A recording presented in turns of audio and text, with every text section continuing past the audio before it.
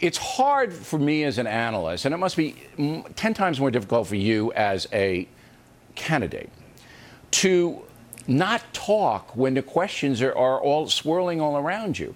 Because you guys, you were in the middle of the pack as far as time was concerned. It was pretty good. I mean, the moderators try to get everybody in.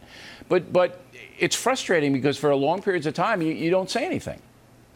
Well, that's the challenge of a debate. I mean, you have very substantive questions that you're being asked and that you need to answer in a substantive way for the American people. And those candidates who don't answer substantively, I think, don't advance their cause. On the other hand, it's also a live event, and so there are dynamics going on around you. Yeah, and truthfully, for the audience, I think Sure. it's more interesting when, when people mix it up a little bit. So I thought everybody I find did that pretty format well. challenging and interesting.